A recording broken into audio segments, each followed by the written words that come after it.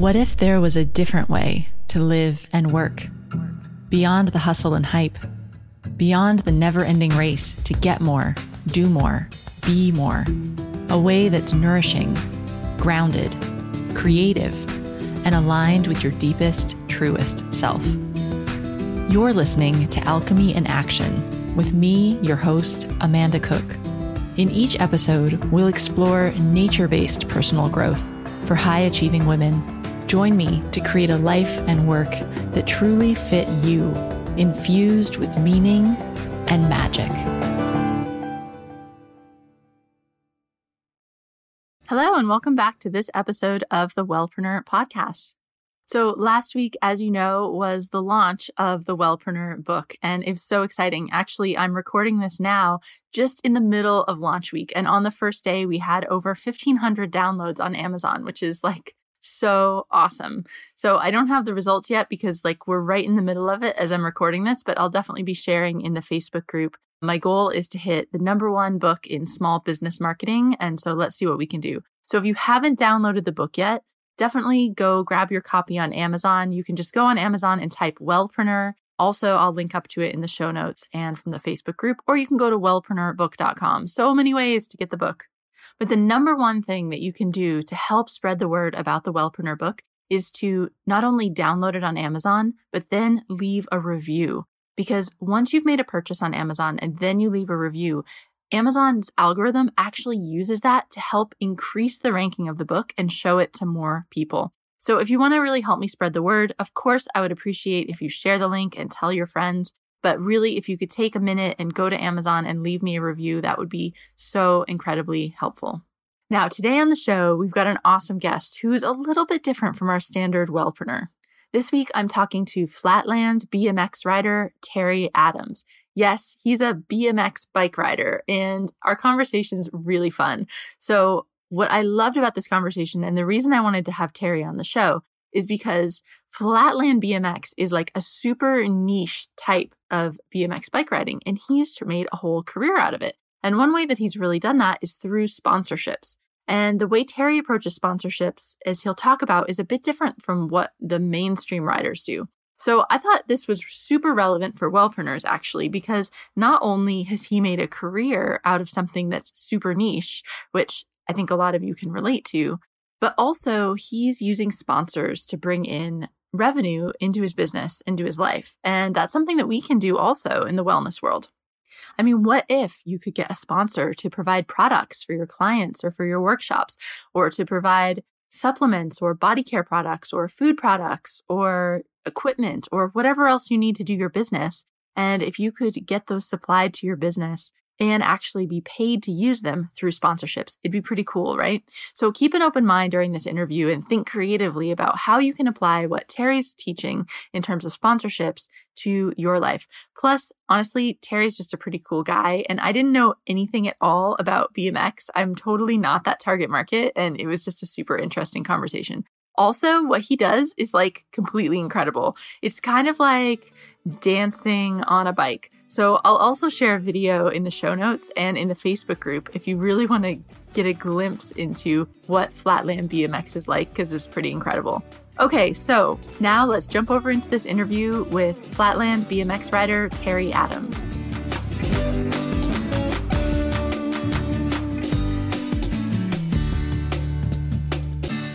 Hey, Terry, thanks for joining me on the show today. Thanks for having me. I'm super excited to be on. I was really looking forward to talking to you because you're a little bit different than a lot of the people that we have on the show, because you're not directly working in wellness, right? But what you're doing, which is so super cool, is you have something you're crazy passionate about and you've turned it into a super successful business. And that's why I wanted you to come on and talk about how this is all unfolded for you. So you're a Flatland BMX rider. So let's start by can you tell people who have no idea about the BMX world, what that even means? Yeah, so basically BMX stands for bicycle motocross. And basically years ago, it started off as just kids racing bikes and it was racing on BMX tracks. And now today there's tons of different disciplines in BMX. There's park BMX, which you see the guys riding on the ramps on the X Games. And there's street BMX where you see guys grinding down the rails.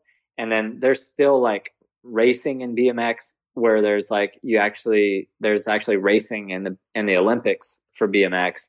And there's vert BMX where there's like a huge ramp that's, shaped like a U where guys, ride on that. And then there's flatland BMX. And I would say it's probably 5% of the US market. It's pretty, like you say, a niche side of BMX. And it's more of the artsy side of BMX riding. And it's kind of like painting a picture on the bike and doing tricks on the flat ground. The best way I can explain it is almost like break dancing on a bike. And that's what I do. Awesome. It's really incredible. So I'm going to link up a couple of your videos in the show notes. We've also got a Facebook group with quite a few listeners in there. So I'll link those up so everyone can like really understand what it is that you do, because it's pretty cool.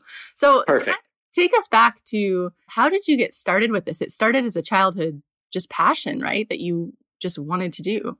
Yeah. I mean, as a kid, like you see things that you want to do and you get inspired, right? And that's essentially exactly how this happened. I just rode around the neighborhood with a bunch of kids and, everyone just rode bikes. And from that, it turned into like me buying VHS tapes and me buying magazines and me just kind of almost obsessing about the riders that I saw that were professionals that did this sport of flatland. So as a kid, I would kind of go through the BMX magazines, and they would only, maybe out of a magazine of 200 pages, there would be like 10 flatland photos in there. And I would rip all those pages out and just stick them on my wall as a kid and just pretty much stare at those photos and idolize each guy in the magazine. And as a kid, I never really thought I wanted to make a living from this. I was just a kid. So the object of making money was never in my mind. I just wanted to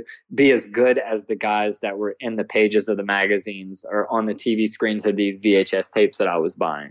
And then as time went on, I realized that my obsession of wanting to be in the magazines and my obsession of wanting to be in the VHS tapes turned into me actually, putting in so much time and effort of wanting to be in the media.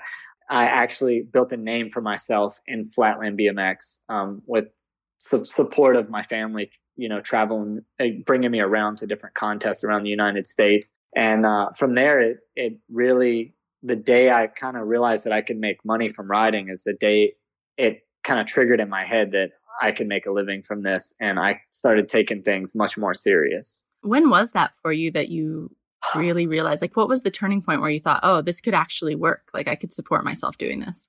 I think from an early age, I was probably like 16, and I started this like notebook, and I just started putting down like goals of what I wanted. And I was so sponsorship driven and so endorsement driven at a young age. And I'm not really sure why. I think that I kind of put it together that these pro riders were doing something that they loved and they didn't have to have a 9-to-5 job.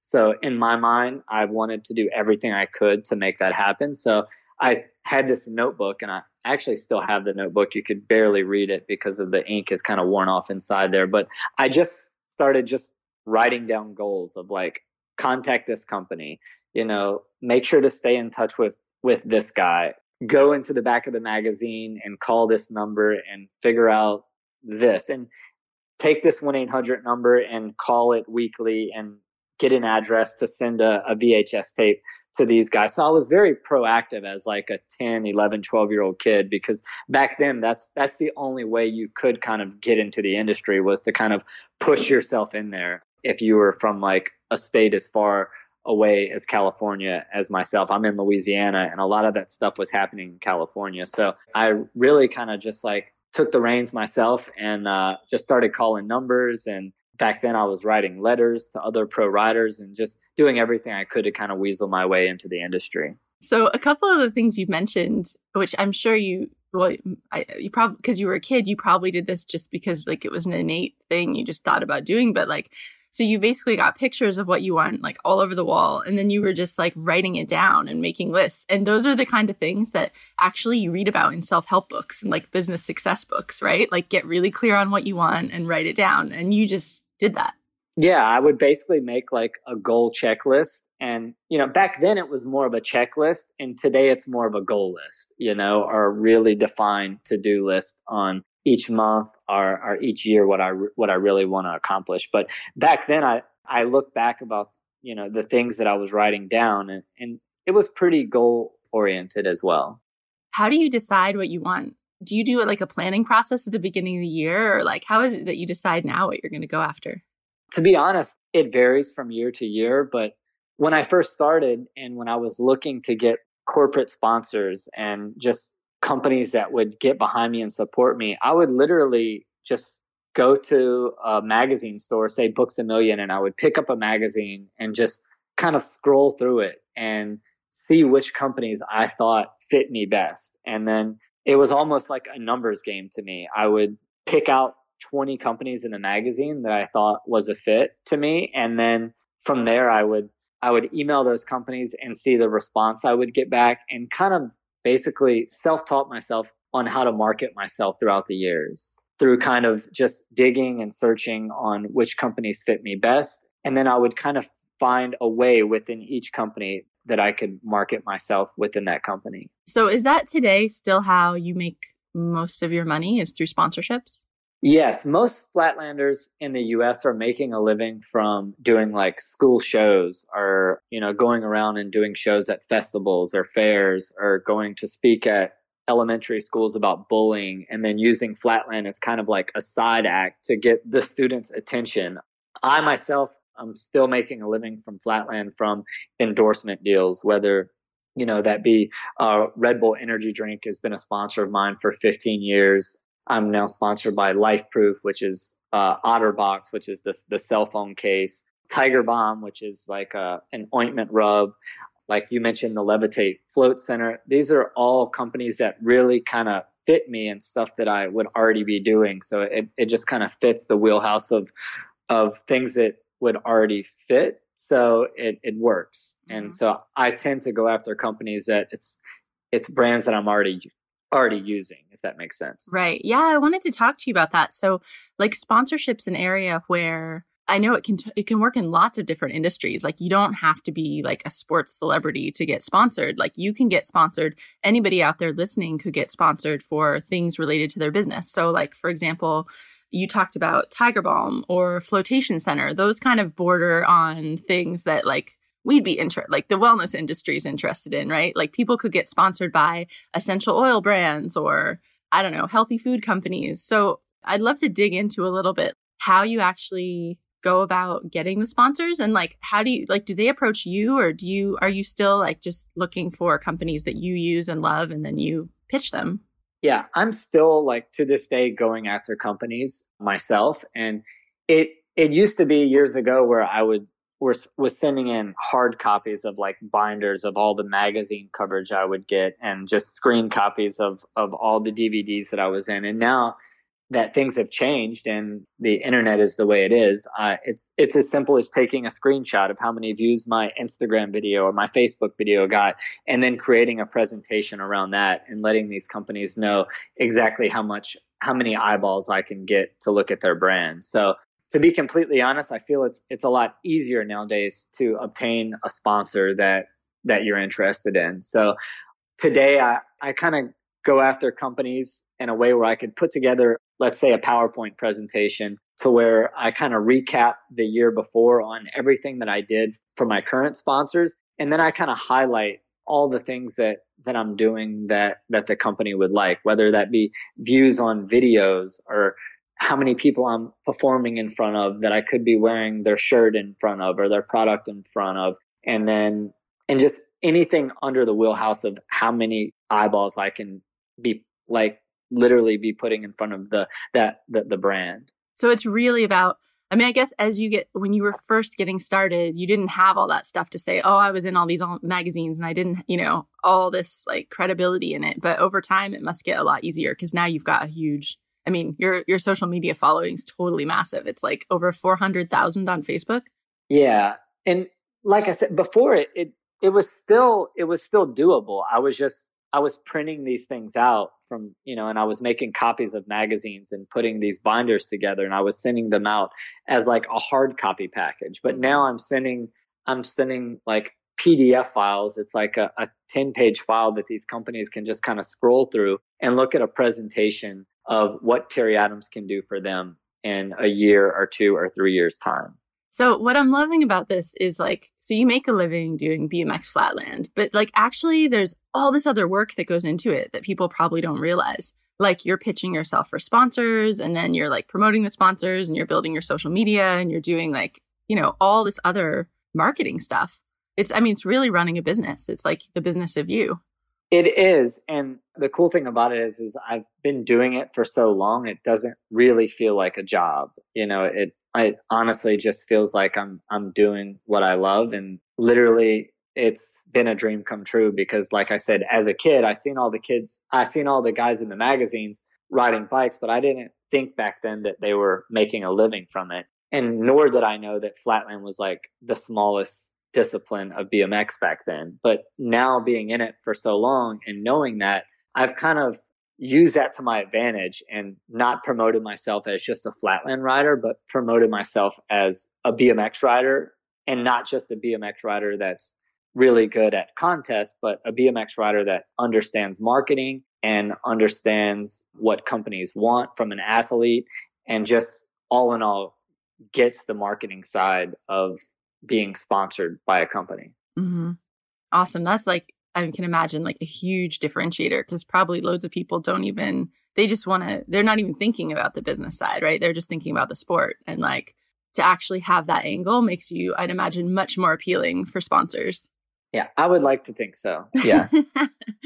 Cool. So I want to talk about social media because, like I said, you've got just a huge following. So it's like over 400,000 on Facebook and like 60,000 something on Instagram. And you said you're still managing your social media on your own. So tell us about that. Like, how has that developed for you? I've seen it definitely change throughout the years. When Instagram first came out, and let's say I built my following up to 5,000 or 10,000 just through like posting videos and, doing contests for my sponsors that I would kind of come up with on my own or kind of collaborate with them, I would see that following grow substantially. Like each time I did a contest, or if I did something new on Instagram, whether it be a new trick or a crazy photo of me riding on the water, I would see tons and tons of engagement. But now social media for extreme sports, and I can imagine for all different things that are across the board on social media, are definitely changing daily. More people are just not as engaged. So you kind of have to go in with the mindset of, how do I get these people engaged? You know what I mean?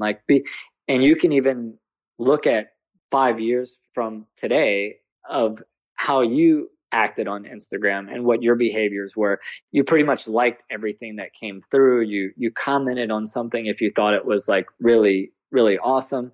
And nowadays, if you pay attention to the behaviors of yourself, you're just kind of scrolling through and maybe not liking everything that you see. So for not just myself as an athlete, but for all the other BMX athletes and extreme sports athletes, it's almost a job in itself to try to figure out different ways to keep the fans on the other end of the telephone engaged on what you're doing. Yeah. Can you talk about that a bit more? Like, because I think this is relevant, not just for extreme sports, but I mean, the trends you were talking about, I mean, I've experienced that too. Like I remember back when I first started, so I started a natural beauty website, like 7 years ago now. And I used to get so many comments. Like people used to comment on blogs. Like now, I mean, nobody comments on blogs.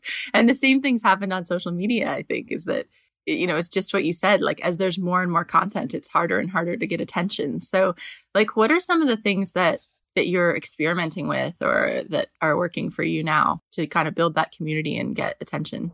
Obviously, a lot of riders in the industry are turned off to your Instagram page just kind of looking like an ad, just kind of looking like you're out there just promoting all these products. So it's kind of a balance of showing a little bit of your personal life and then obviously promoting the products that you believe in, and not doing it in a way that's so forceful. So like I said, years ago, post a photo of just me in a parking lot and I would get 2 or 3, 4,000 likes. And now I'm 50,000 followers more than I had before. And if I go to post a picture of me riding in a parking lot, it's just not going to get that many likes. It's just, people just are just kind of almost numb to the fact that so many people are uploading content, no matter if it's BMX or skateboard or ice skating or wakeboarding or surfing. They're just kind of numb to the fact that they're seeing so much of this content come through. So I've done everything from schedule shoots that are me riding on the water, or schedule shoots of me trying to ride on the side of a mountain. I've did different contests to where I'm trying to engage the people on the other side of the phone to where they think they're going to win something, or they know that they're going to win something. And all this just comes from kind of knowing your fan base and figuring out what they want. So not thinking so much about like, oh, what are you excited about today? But it's like thinking about them and like, what do they want to see, or what are they most interested in? Like turning it around, right? Yeah, they definitely want to see something different. So to give you an example, one of my sponsors, Tiger Balm, if you scroll through my page, you might see me authentically using Tiger Balm, which is an ointment that you rub on your muscles if something is sore or achy. I love Tiger Balm. We love it. Tiger Balm is awesome. It's like my favorite thing. Yeah. Can I just say randomly to like totally derail the conversation? I was in Thailand earlier this year and we made Tiger Balm like from scratch with like hot chilies. I mean, okay, it's not the same brand, but it's basically the same thing. And oh my God, it's hot.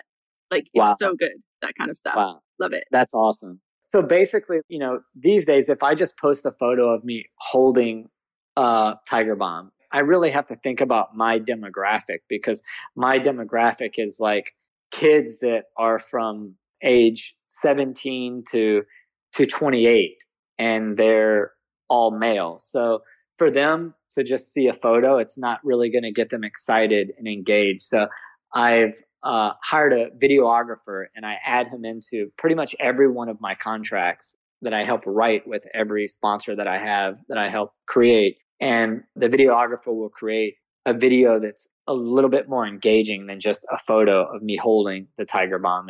It kind of it'll play out a story of me riding and then using the Tiger Balm, or me doing a photo shoot and then using the Tiger Balm. And that tends to get a little bit more engagement. So I think that's something for everyone to think about is, look into your analytics and your social media and see who is actually following you. And you can kind of gauge on common sense on what kind of content you need to be putting out. I'd like to kind of shift gears a little bit and talk about money mindset. I know you have some interesting thoughts about how you've been able to kind of expand your acceptance of money or your mindset around money, or like what you can do with money and success. So can you talk a little bit about like, what was that journey like? What was your situation as a kid? And then kind of how has this changed as you've experienced more success?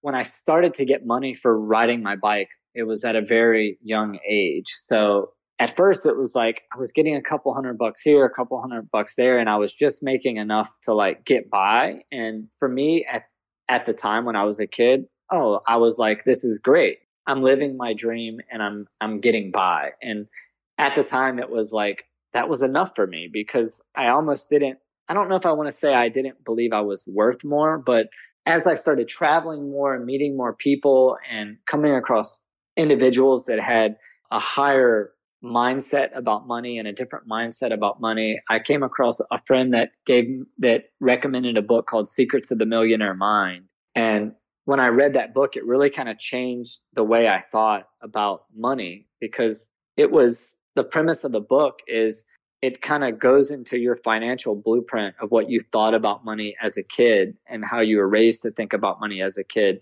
and kind of changes that and gets you out of the mindset that you were taught and get you thinking into a different mindset. And so after I read that book, it really kind of changed things for me. And then every dollar that came in, every little bit of cash that came in from riding my bike, I started to think of the money in a different way. I started breaking the money up into different accounts. And I started taking an account, not just for savings, but putting it in an account just for investing or doing something with a separate business, whether it be real estate or investing in a different company. And I almost started to give every dollar a purpose, if that makes sense. And the second I started managing my money was like the moment I had more money to manage. And it seems pretty cliche. That's something that I read in the book, but it's something that I still kind of live by today. It's like almost the more accounts that I open to like give money that comes in a purpose, the more money I tend to make, because the money that comes in, I give it a purpose and then I go from there. Awesome. So you're doing a few different things with it, right? Like I know you're doing some real estate investing, and then you said you're also investing in a women's clothing company. Yeah, I mean, it wasn't started as a women's clothing company, but the company is ttmlifestyle.com, and TTM stands for things that matter. So it's basically anyone out there that has something that matters to them in their life. And that's what kind of drew me into the company when I first invested in it. And it started off and it was an all males brand. And it's kind of triggered over into an almost all females brand for a number of reasons. But yes, that company is ttmlifestyle.com. And you're doing some real estate investing too, because I was listening to one of your other interviews as I was preparing for this, and you said something like that when you were thinking about what happens next after BMX, you really didn't want to get in a situation that you had to go back into a job. So you started thinking, well, sponsorship's kind of passive income. So what else can I do that's passive income? And that was real estate. Yeah, it's almost like I thought I was getting passive income, because when I was told what passive income was, I didn't really understand it. Someone told me like, oh, passive income is when money just comes and you're not really working for it. And being a professional athlete, that's kind of how you feel. You feel like you're just getting checks in the mail to like do what you love. So in my mind, I thought I was getting passive income, but the reality of it is being a professional athlete and getting checks in the mail to do what you love is not passive income. There's going to be a time when I'm not riding bikes and sponsors are not going to be paying me to promote their products or to ride my bike. And when that stops, if that money stops, then you don't really have passive income. So it wasn't to the moment that I learned that I can invest in something like a property, like say an investment home, and get monthly income every month to have that passive income coming through. Let's say you buy a house for $25,000 and you get $600 a month coming in. Like to me, it almost felt like I was like replacing a sponsor or something. And so the moment I realized that was possible, I really started to take money management and investing a little bit more serious, because I knew it needed to be my life after riding, because after riding was over, like you said, the last thing I wanted to do was get a 9-to-5 job if I've been riding a bike for the past 20 years to make money. Cool. So we're kind of getting to the end of our time together, but I'm always really curious to ask people, if you could go back and give yourself some advice, like when you were just getting started, what would you tell yourself? I would say to be more aggressive than what I was. I was the kid that was, like I said, calling the magazines and calling the 1-800 numbers. And then as time progressed, I was going through and emailing 100 different companies a week, trying to find a company that was a fit and that believed in me. If I could go back and do even more of that, I would, because I see that it's actually worked out for me. And everything that I did as a child has made me who I am today, and I'm not ashamed of it at all. There was a point in my career where there's an award called the Nora Cup Award, where riders vote who they think the best was in the industry. And I actually emailed every rider that I knew that was going to get a ballot and asked them to vote for me. And I did that, and I ended up winning that year. And those are things that I don't regret. And those are things that I would push people to do, is not be afraid to be proud of what they can bring to the table, no matter what they do. Mm-hmm. Awesome. That's a great note to end it on too. Terry, it's been really fantastic talking to you. Thanks so much for taking the time to be here. Oh, no problem. It was awesome.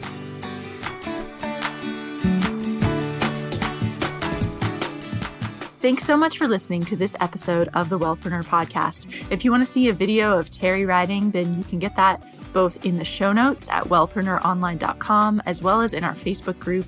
And don't forget to download your copy of the Wellpreneur book. It's available now on Amazon, and it's the ultimate guide for wellness entrepreneurs to nail your niche and find clients online. I'd love for you to read a copy and then to leave me a review on Amazon. You can find that at wellpreneurbook.com, or also just go on to Amazon and search Wellpreneur. Okay, have a fantastic week, guys, and I will see you in the Facebook group, and I'll see you back here next week for the next episode.